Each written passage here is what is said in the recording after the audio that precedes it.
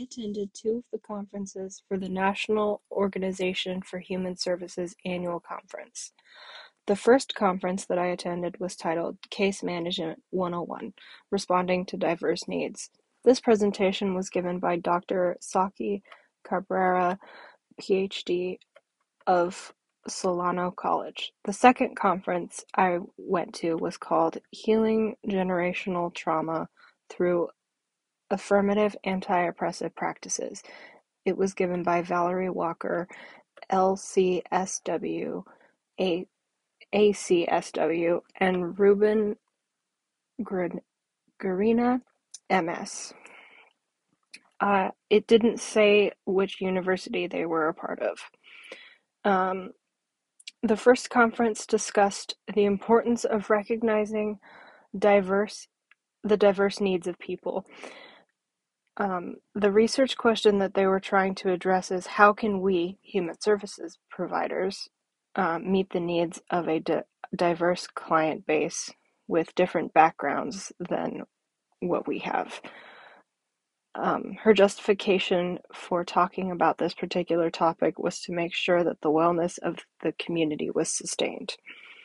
The second conference that I attended focused on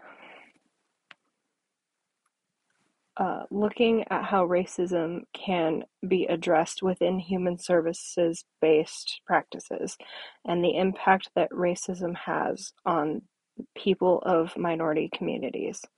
Their goal was to look at the historical roots of racism within the human services field and the impact that it has on communities to expand their knowledge of culturally inclusive language.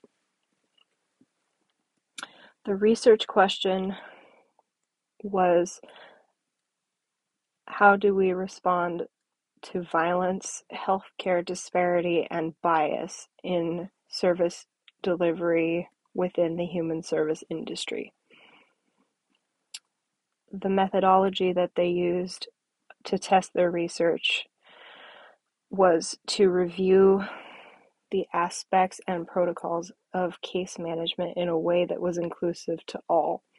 And in the second conference, was carried out by asking individuals about their own experience.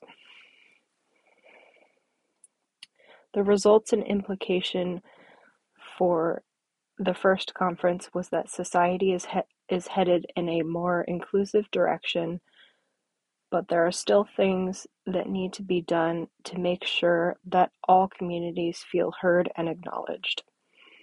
Through talking and further discussion, the second conference spoke about how people can create a more inclusive environment. Reframing language is crucial to lifting up the core values for culturally grounded practices and for creating a feeling of healing and a safe space to do the work of justice.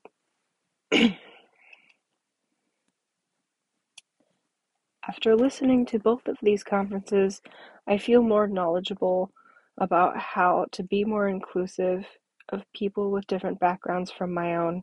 I enjoyed listening to both of them and learning something new. I think that this will be helpful knowledge for me in the future.